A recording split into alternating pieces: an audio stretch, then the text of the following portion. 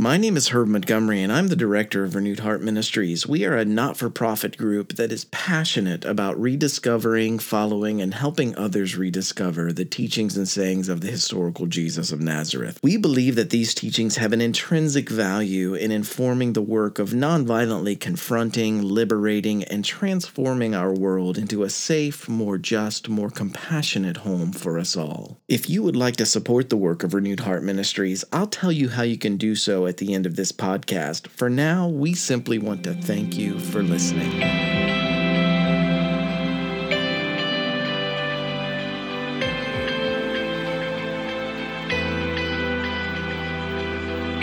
This is Herb Montgomery with Renewed Heart Ministries, and I want to welcome you to episode 179 of the Jesus for Everyone podcast. Our title this week is No Provisions, and our feature text is from Sayings Gospel Q, chapter 10, verse 4, Carry no purse, not knapsack, nor sandals, nor stick, and greet no one on the road. Our companion texts are Matthew 10, 7 through 10.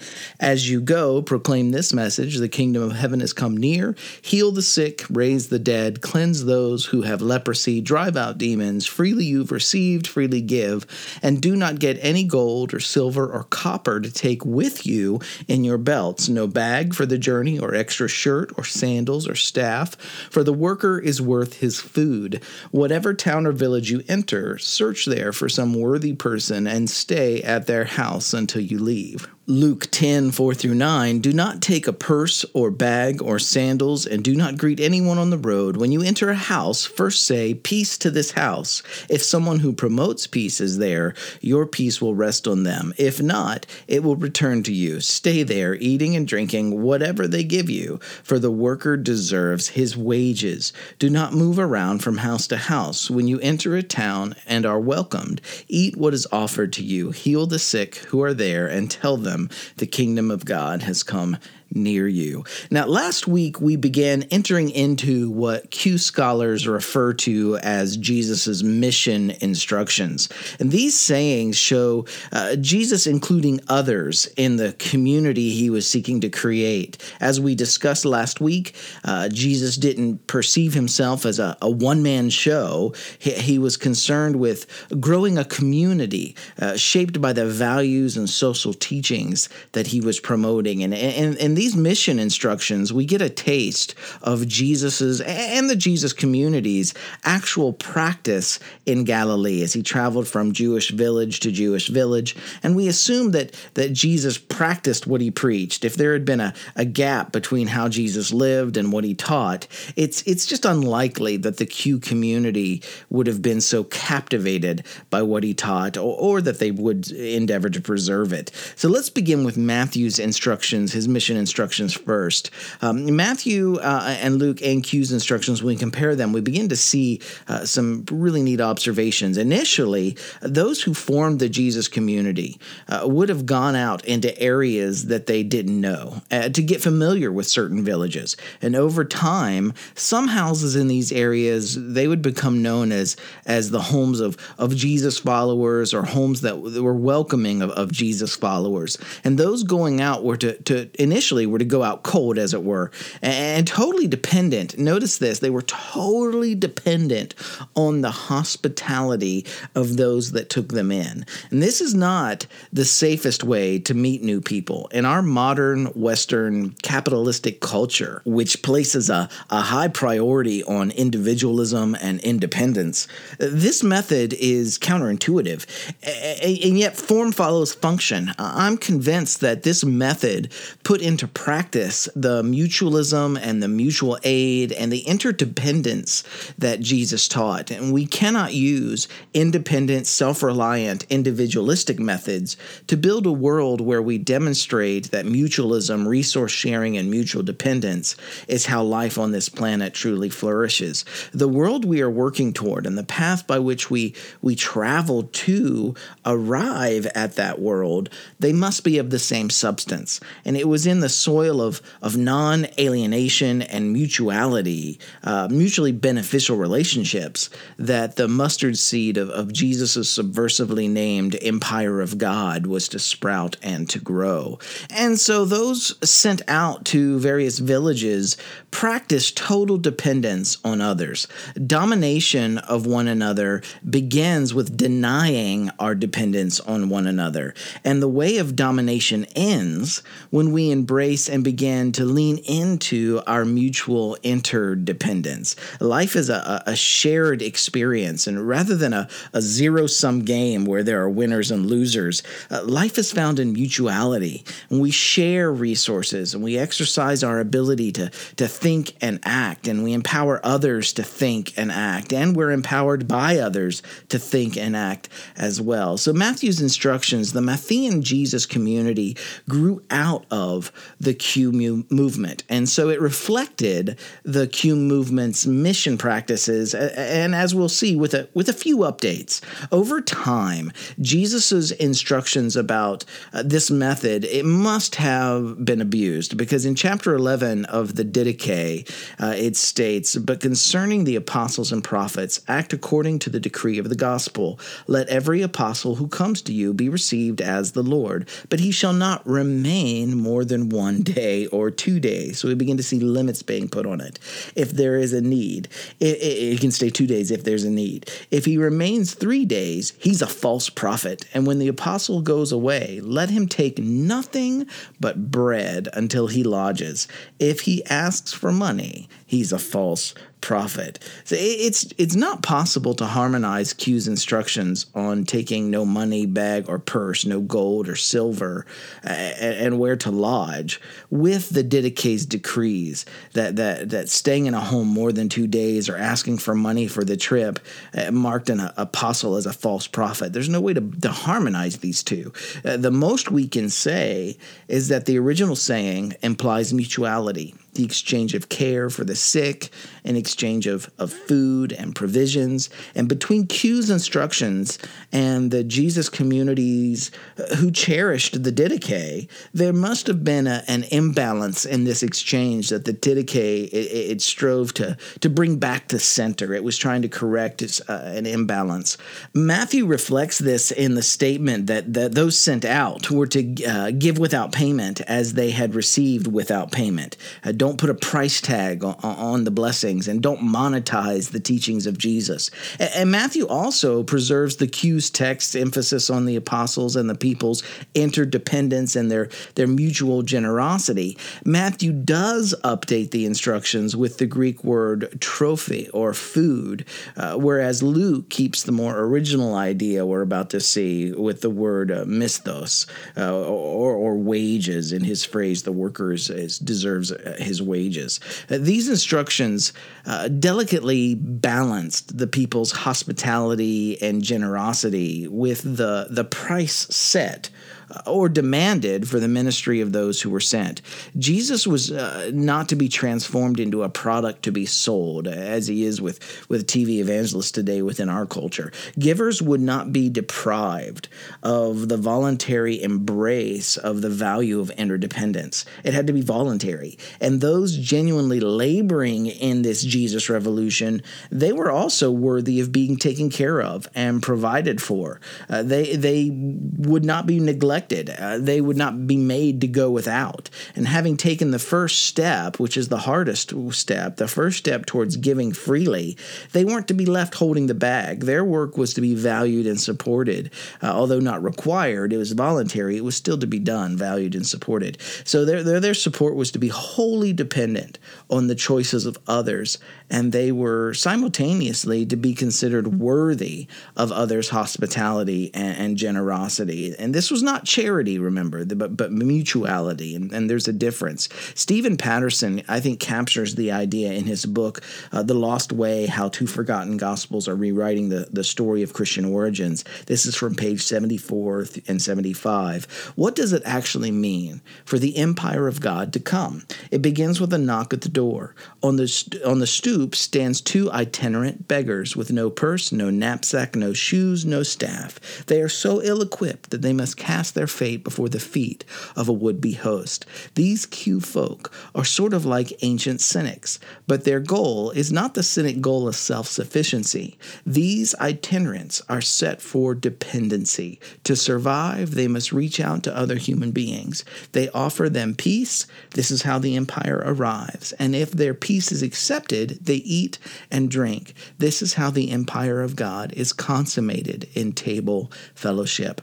Let's take a look at Luke's instructions for a moment. Luke's gospel includes two separate sets of mission instructions, not just one. One comes from Mark, and the gospel, remember, Mark was directed at a Gentile group of Jesus followers, and that's Luke 9, 1 through 6.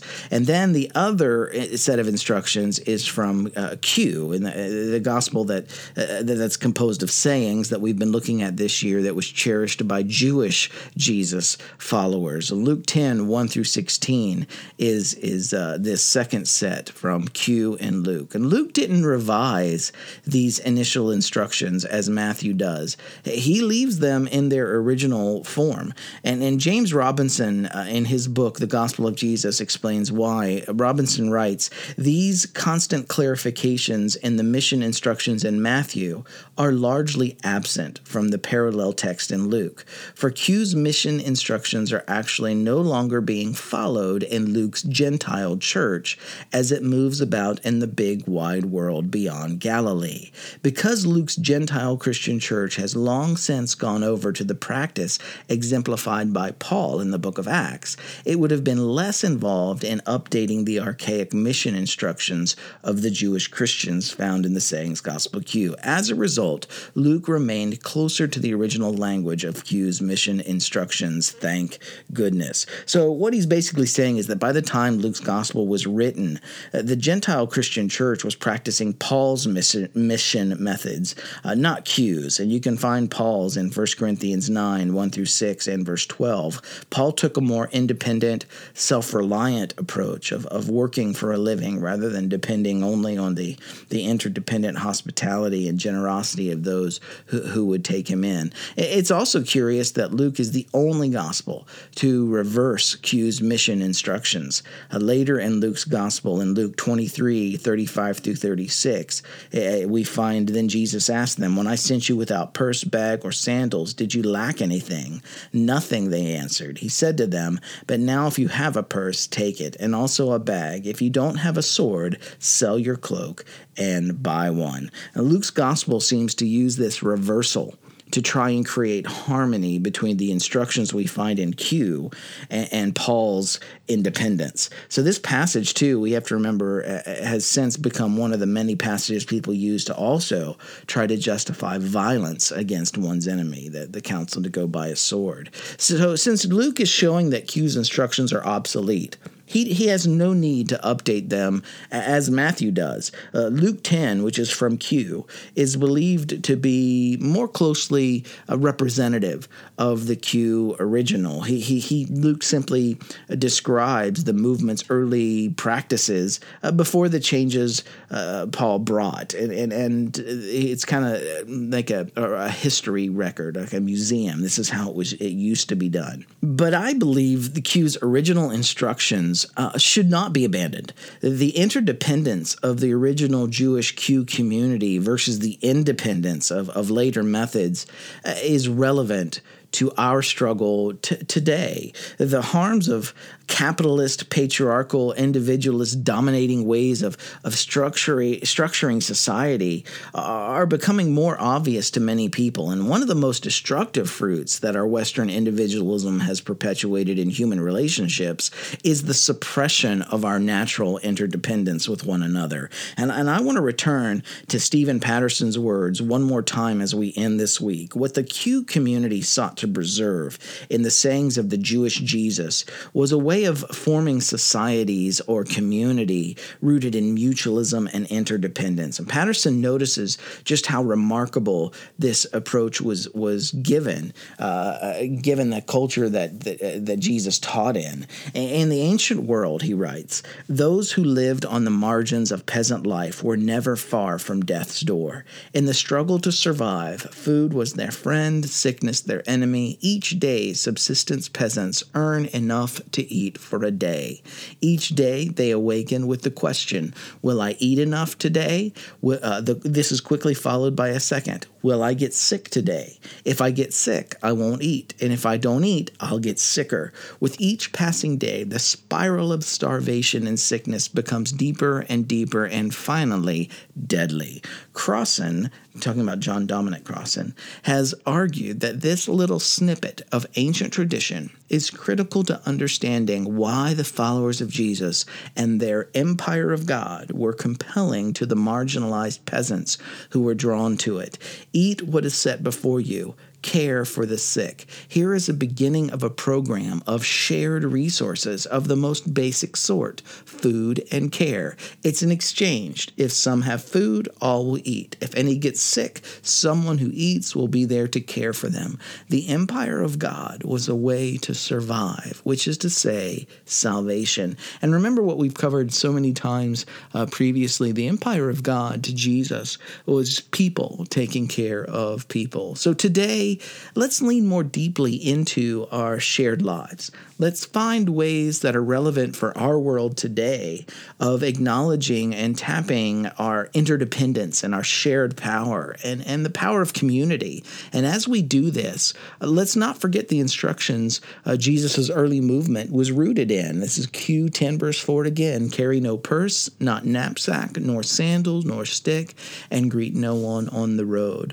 Heart group application this week. We tend to live in one of the binary options of either self-reliance and interdependence and individualism or dependence and community and mutuality. Yet reality and the way of life is more and more being discovered to be a simultaneous embrace of both our differentiation from each other as well as our mutual dependent nature. So this week, take two words. I want you to look at compassion and the word empathy and explore their relation to our interdependence. Think of the chicken or the egg question of which came first. Number one, take compassion. How does recognizing our interdependence heighten our compassion for one another? And how does practicing compassion deepen our appreciation of our interdependence?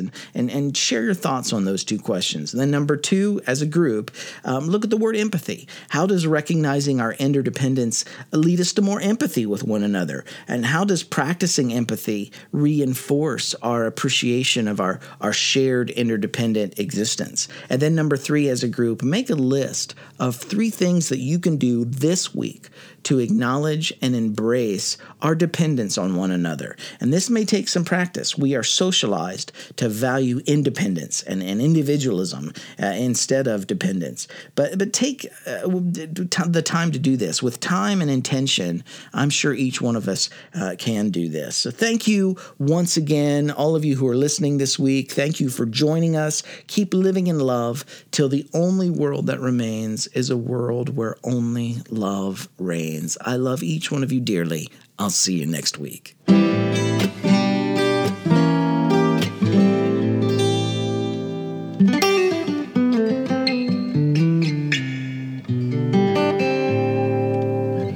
Thank you once again for listening. Everything we do here at Renewed Heart Ministries, even our many educational events that we do in various venues, is for free. If you'd like to support our work, you can make a one-time gift or become one of our monthly contributors by going to renewedheartministries.com and clicking on the Donate tab on the top right. Or you can mail your contribution to Renewed Heart Ministries, P.O. Box 1211, Lewisburg, West Virginia, 24901. And make sure you also sign up for our free resources, and remember, every little bit helps. And as always, anything that we receive over and above our annual budget, we happily give away to other not-for-profits who are making both systemic and personal differences and significant differences in the lives of those who are not presently benefited by the status quo. And to those of you who are already supporting the work of Renewed Heart Ministries, thank you so much. Your generous support makes it possible for us to exist and to continue being a presence for positive change in our world. So with all of our hearts, thank you. Together, we are making a difference till the only world that remains is a world where only love reigns.